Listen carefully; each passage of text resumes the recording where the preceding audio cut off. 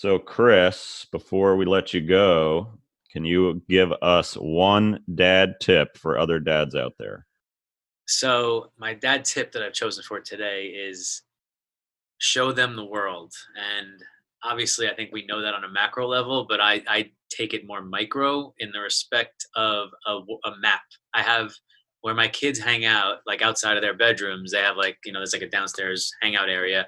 I bought a big world map that hangs over the couch. And the idea being I want travel to be a part of their lives, and as a family, I want travel to be a part of our lives, and I want them to start learning about the world and seeing the scope of the world. So part of our bedtime routine, and now my 2 year old is doing it too with me and Bodhi.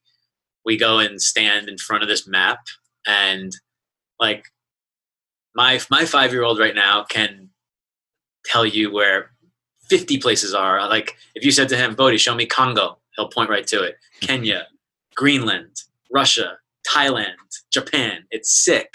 And now my younger kid, he's starting to do it. He's only got like Australia and Chile down, but like it just exposes them to the world. And when we see now, like we'll be reading a book and they'll mention, last night actually happened, something, it said something about Cuba. And I'm like, oh, Cuba, that's right there, right? Or when we talk about this is Fiji, I'm like, Bodhi, do you know how long it takes to get from here to there? He just like starts to understand the scope of what's out there and how many different things are out there. And he's always like, oh, I want to go here. And I'm like, oh, our, mommy's friend so and so, she grew up here. Like her family's from this place.